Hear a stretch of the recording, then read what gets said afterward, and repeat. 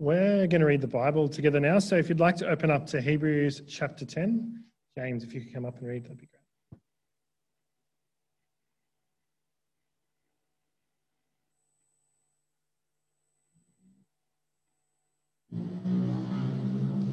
So that was Hebrews chapter 10, reading from verse 1 to 18.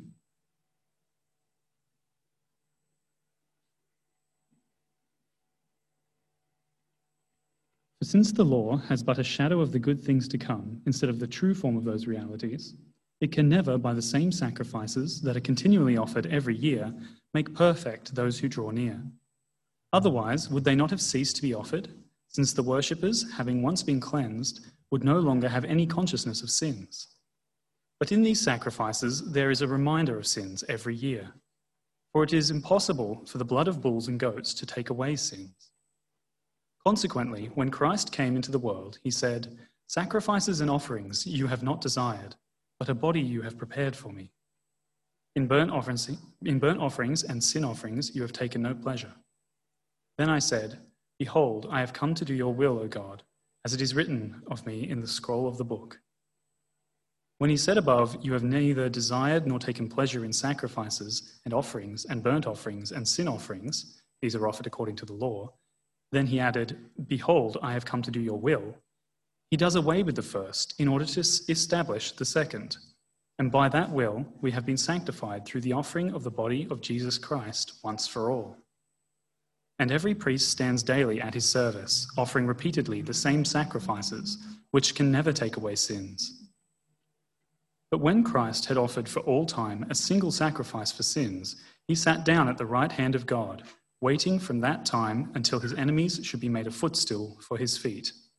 For by a single offering he has perfected for all time those who are being sanctified. And the Holy Spirit also bears witness to us, for after saying, "This is the covenant that I will make with them, after those days, declares the Lord, I will put my laws in their hearts and write them on their minds." Then he adds, "I will remember their sins and their lawless deeds no more." Where there is forgiveness of these, there is no longer any offering for sin.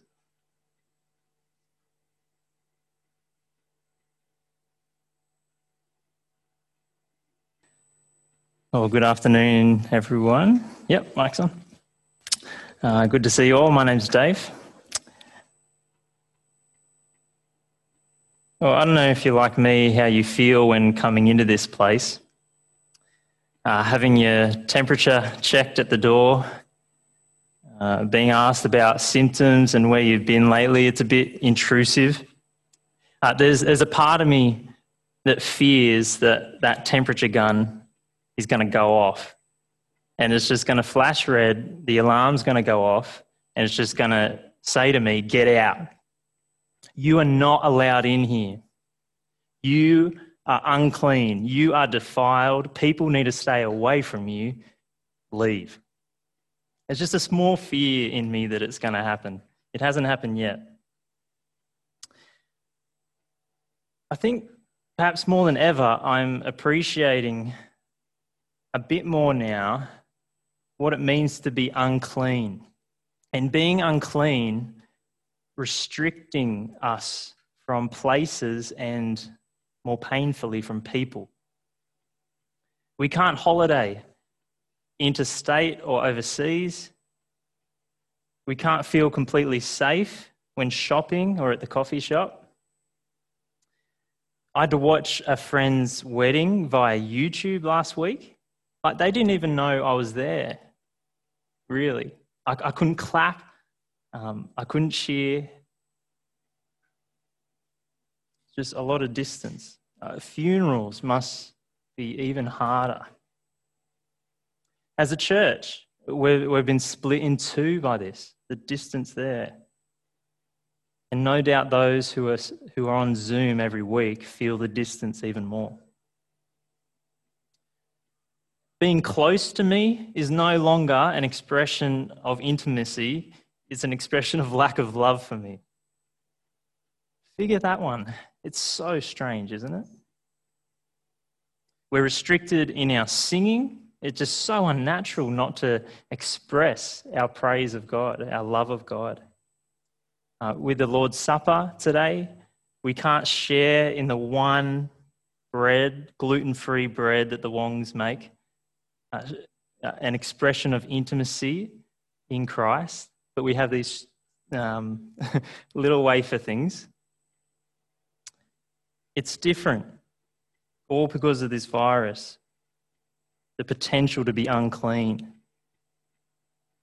I now think twice about hugging family members. I have to decide with extended family members whether they're too unclean for me to see them. And today might be hitting you hardest of all, Father's Day. For me personally, it's hard that my dad is still in New Zealand. This virus is to differing degrees restricting our access to places and, more painfully, to people. So what about being relationally close to God?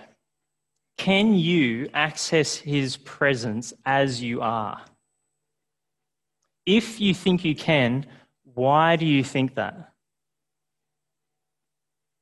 Because God says our sin has made us unclean. We are defiled. That's a big problem because God is holy. How can we come near to him? How can we approach him? There's only one way, because God has prescribed a way for us to come to him. In the days of the Jewish temple in the Old Testament, God prescribed a way for people to live with God and access his presence. He prescribed daily sacrifices, but most important of all was the sacrifices on the Day of Atonement. It was the most important thing to make unclean people to be able to access a holy God. So we learn about this Day of Atonement in Leviticus 16. I really encourage you to read it sometime. Leviticus 16, and we can find out more detail about what happened on this day in the Jewish Mishnah, which was a Jewish writing in the 2nd century AD. So what we're going to do now is just transport back in time and walk in the footsteps of the high priest and see what God prescribed so that people can access God's presence and be in fellowship with him. So the Day of Atonement. The Mishnah instructs the high priest to leave his house and sleep in the temple for 7 days before the Day of Atonement, just to keep himself from any accidental uncleanness. I think we're all familiar with quarantine at the moment. A deputy was ready to step in case the high priest became unclean, and on the 3rd and 7th day, he was sprinkled with the blood of a heifer, just in case he had some uncleanness that he wasn't aware of. Why all this precaution? Because it is dangerous to approach God. It is dangerous to come close to God. The very first high priest, Aaron, learnt this painfully. His sons, Nadab and Abihu, went into the temple with unprescribed offerings, and fire came out and killed them. It is dangerous to approach a holy God. If you read Leviticus, you might get tired of all the detail. People who read the Bible from the beginning, they can get stuck at Leviticus because of all the detail. But the detail is what's so profound, because it's yelling at us, warning us, you need to be careful how you approach God. You cannot approach God on your own terms.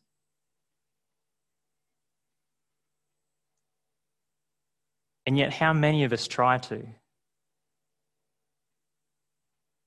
We can be flippant with the Lord as if he is lonely and needy and just whatever we offer him will be acceptable. God is light.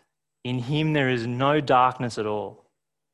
For us to be even a bit unclean, a bit of darkness to come near him is dangerous. But all the detail in Leviticus also says something else. It says God wants us to come to him. He wants to provide a way for us to come to him, to restore fellowship, to be near to him. And so he graciously provides a way for us to do that, and the Day of Atonement was critical in dealing with people's sin. So the Jewish calendar, it had many feasts to celebrate, but on this day, all the people fasted. The Mishnah says the high priest fully bathed 5 times and washed his hands and his feet a further 10 times to be clean. Instead of wearing his majestic priestly robes, he wore white linen garments to represent the humility that should be characterizing the priest and the people. Then, taking a bull, the priest laid his hands on the head of the bull, confessing his sin and his family's sin, and then sacrificed the bull, collecting some of its blood. And then the moment came that would have just gripped everyone with anticipation. The priest went inside, not just to the outer holy place, but the most holy place, behind the curtain. This only happened once a year. Aaron, the first high priest, is warned in Leviticus 16:2 by the Lord not to come at any time into the holy place inside the veil before the mercy seat that is on the ark, so that you may not die. Not even Aaron could come whenever he wanted. Only on this day. Only bringing blood. Only for this purpose. So taking some of the bull's blood, he approaches. First, he puts incense on hot coals so that the most holy place is filled with smoke, so that the ark, which represents God's presence, can't be seen by the priest, protecting the priest. And then he sprinkles some of the bull's blood once on the ark, on the mercy seat, and then 7 times he sprinkles it at the base. By doing this, the blood of the bull has been a substitute for him and his family, and they are atoned for their sin.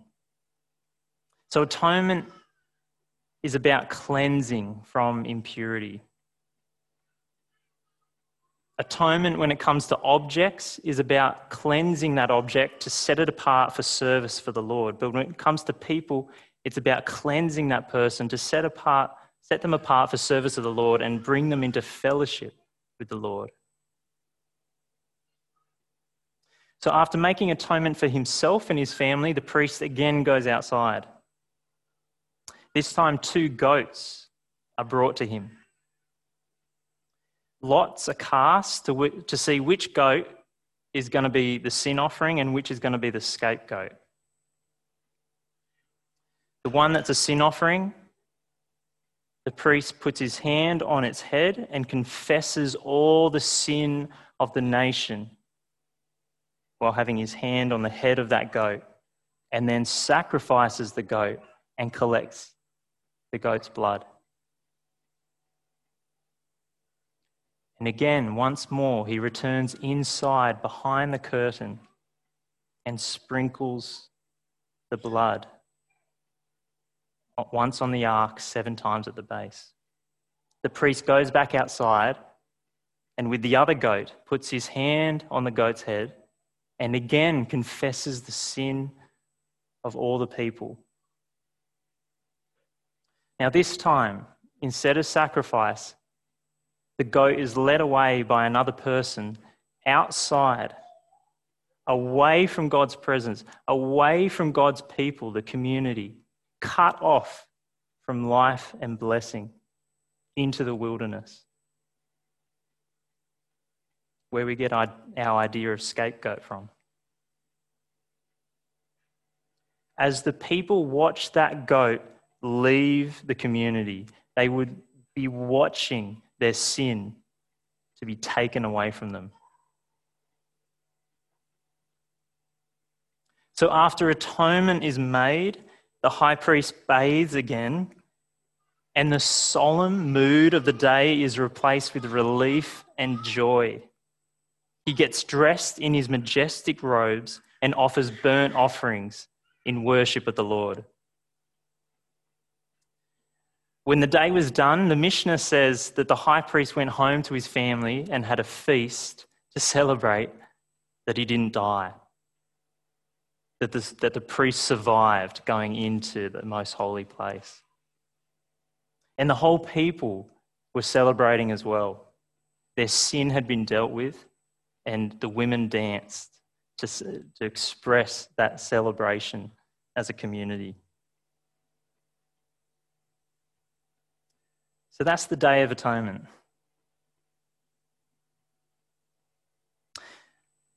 What would have been understood by this special day? I think these things would be understood. Sin is deadly serious. It separates people from God. It must be dealt with, and it must be dealt with in the way God prescribes. I think another thing that people would have understood as well, the day after the Day of Atonement, the most holy place was again shut. Access is denied, even to the high priest. The presence of the Lord could only be accessed by one man once a year for one purpose, and he's got to get out.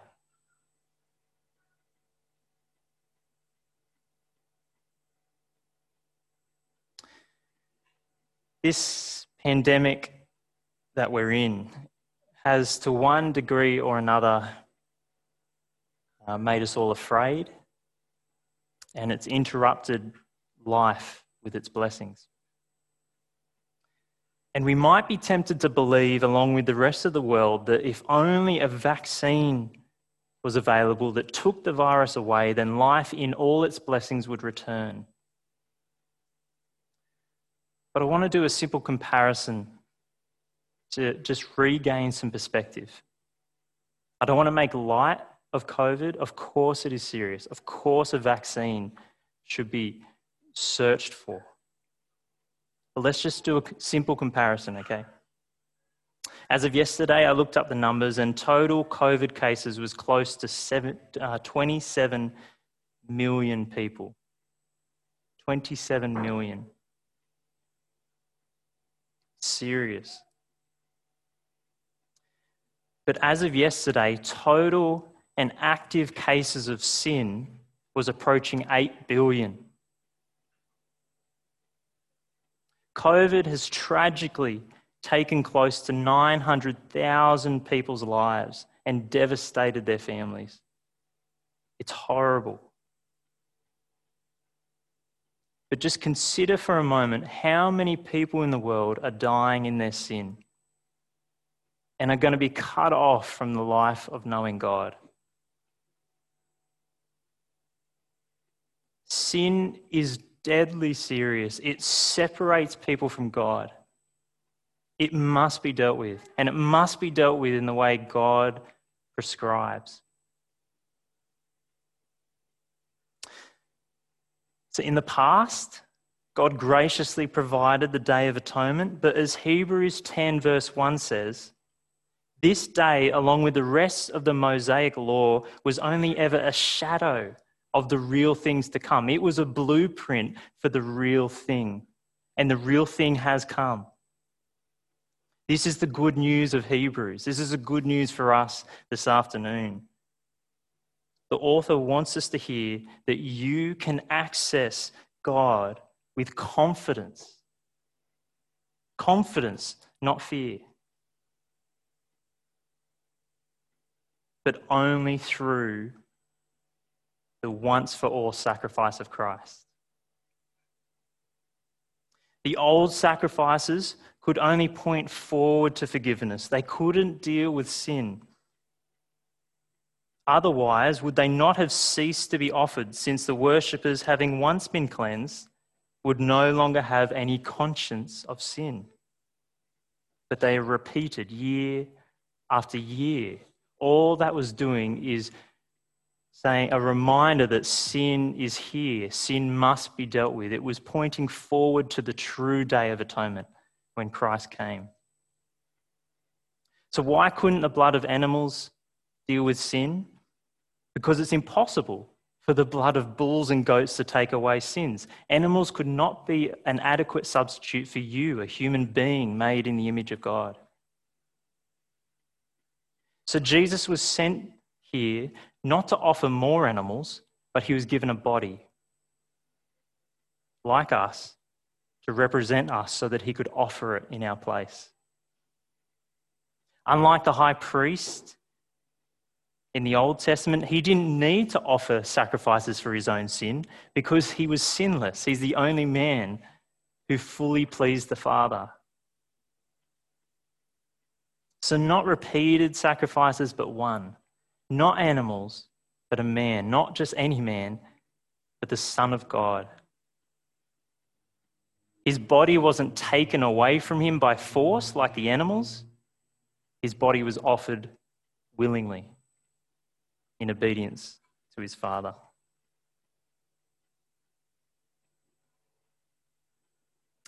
So Emma and I had the privilege of going to Japan in December. It feels weird saying that.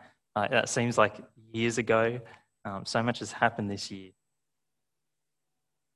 In Kyoto, there's lots of Shinto shrines and Buddhist temples up in a hilly, mountainous area overlooking the city. And we went up there walking in the bushland. It was just so beautiful. We didn't quite go in autumn with the bloom, but we were just afterwards. And gee, it's stunning. The air was so crisp. It was so quiet. All I could hear was my own footsteps. And in the background, I could hear the chanting of Buddhist monks. And the temples are just these beautiful wooden beams and the curved roofs of the tile. It's stunning. And we went inside one of these temples, took off our shoes, and a man was in there on his knees, bowing and praying to Buddha. Now, it felt like a special place. It felt like a holy place. I could see the appeal to it. But that's nothing compared to what Christ offers you and I. Hebrews 9:24. Christ has entered into heaven itself, now to appear in the presence of God on our behalf. He didn't go into a temple made by human hands. In the Bible, that kind of phrase is really about false gods, false temples. Christ has gone into heaven itself. If you want to be in the presence of deity, Christ has gone there. He is there. The good news of that is, no matter where you are on earth, whether you're in your office or you're at home with sick and crying children and the house is a mess, you are in the presence of God in heaven through faith in Christ. You don't need to be on a mountain. Christ has gone into heaven itself, the very presence of God. And in Japan, I also saw that with Shinto beliefs, to keep evil spirits away, to stop them wreaking havoc in your life, they would go to the shrines of their ancestors, they would wash their hands, they would bow in respect and clap to drive the evil spirits away, and repeat that again. But the real problem, says God, is not the evil that is outside, but the evil that is inside. It's what's inside that defiles a person. Jesus said this in Mark 7. It's what comes out of a person that defiles him. For from within, out of the heart of man, come evil thoughts, sexual immorality, theft, murder, adultery, coveting, wickedness, deceit, sensuality, envy, slander, pride, foolishness. All these evil things come from within and they defile a person. The problem is in here, in me, not out there. You can try and clap evil away. You can try and drink a lot of alcohol to numb the pain of your conscience, but Jesus offers you a real way to cleanse your conscience because he actually deals with your sin. His blood actually pays for your sin. He came as a sin offering in your place, a scapegoat to take your sins away from you.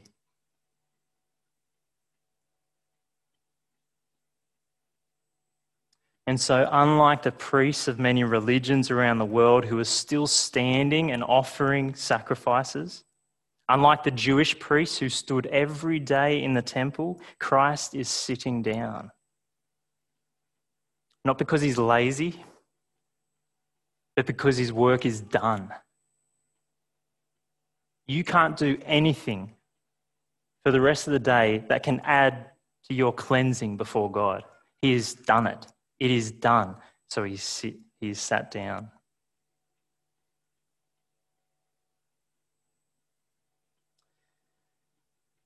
But don't think that you can approach God on your own, that you don't need a priest. David isn't a priest. Bowen, Adam, Rob, none of us are priests. Well, we're all priests in Christ, but none of us are high priests. But don't think you can just waltz up to God. You need someone to represent you, but that person is Christ. He is our high priest. And he is sitting at the right hand of the Father. You can't get any closer. By faith in him, you have access, direct access to God the Father. And all this is offered to us only because God wants to have fellowship with us. It's his idea. We aren't searching for it. We haven't been asking for it. We don't even want it. He took the initiative. He promised a day would come when he would fully and finally forgive so that relationship can be restored. Verse 10 says that Christ came and by that will, the Father's will to save, we have been sanctified. We have been made clean. We have been made holy through the offering of the body of Jesus Christ once for all.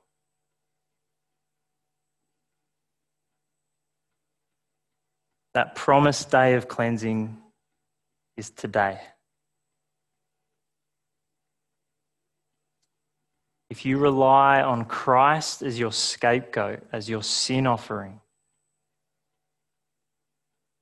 and the Lord says to you, I will remember their sins and their lawless deeds no more. How good is that?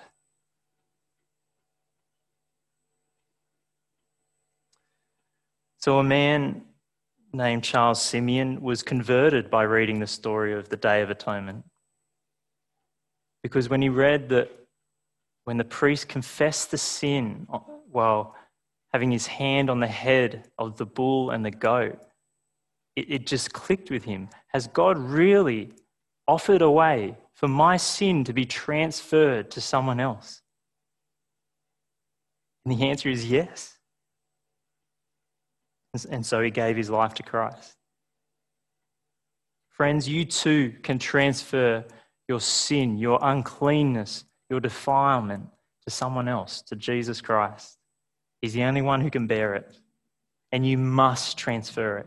You must, if you are to know God. Nothing is as urgent. Nothing will give you more joy and delight than to confess your sin and ask Christ to take it from you. Matthew records in his gospel that when Jesus breathed his last breath, this happened. Behold, the curtain of the temple was torn in two from top to bottom. The most holy place, the real presence of God in heaven itself, is now completely open to us. Full access, all the time, through Christ alone.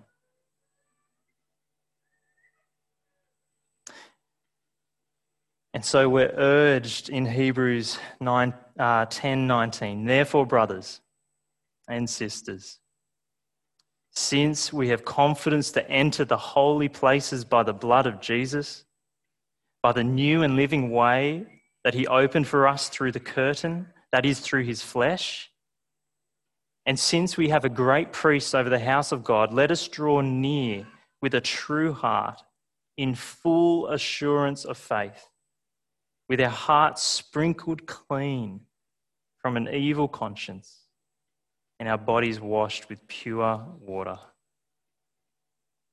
Don't bring with you, as you come to God, any fear of punishment. Don't bring anything in your hand to offer him to let you in. Christ has done it all. His once for all sacrifice for your sin, your uncleanness. Your cleansing is complete. And so God calls you to come to him and know him as your Father forever.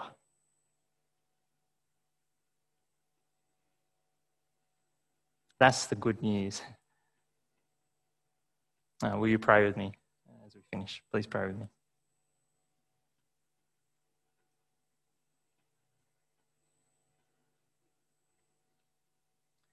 Father, we praise you that you have provided a way for us to come back to you.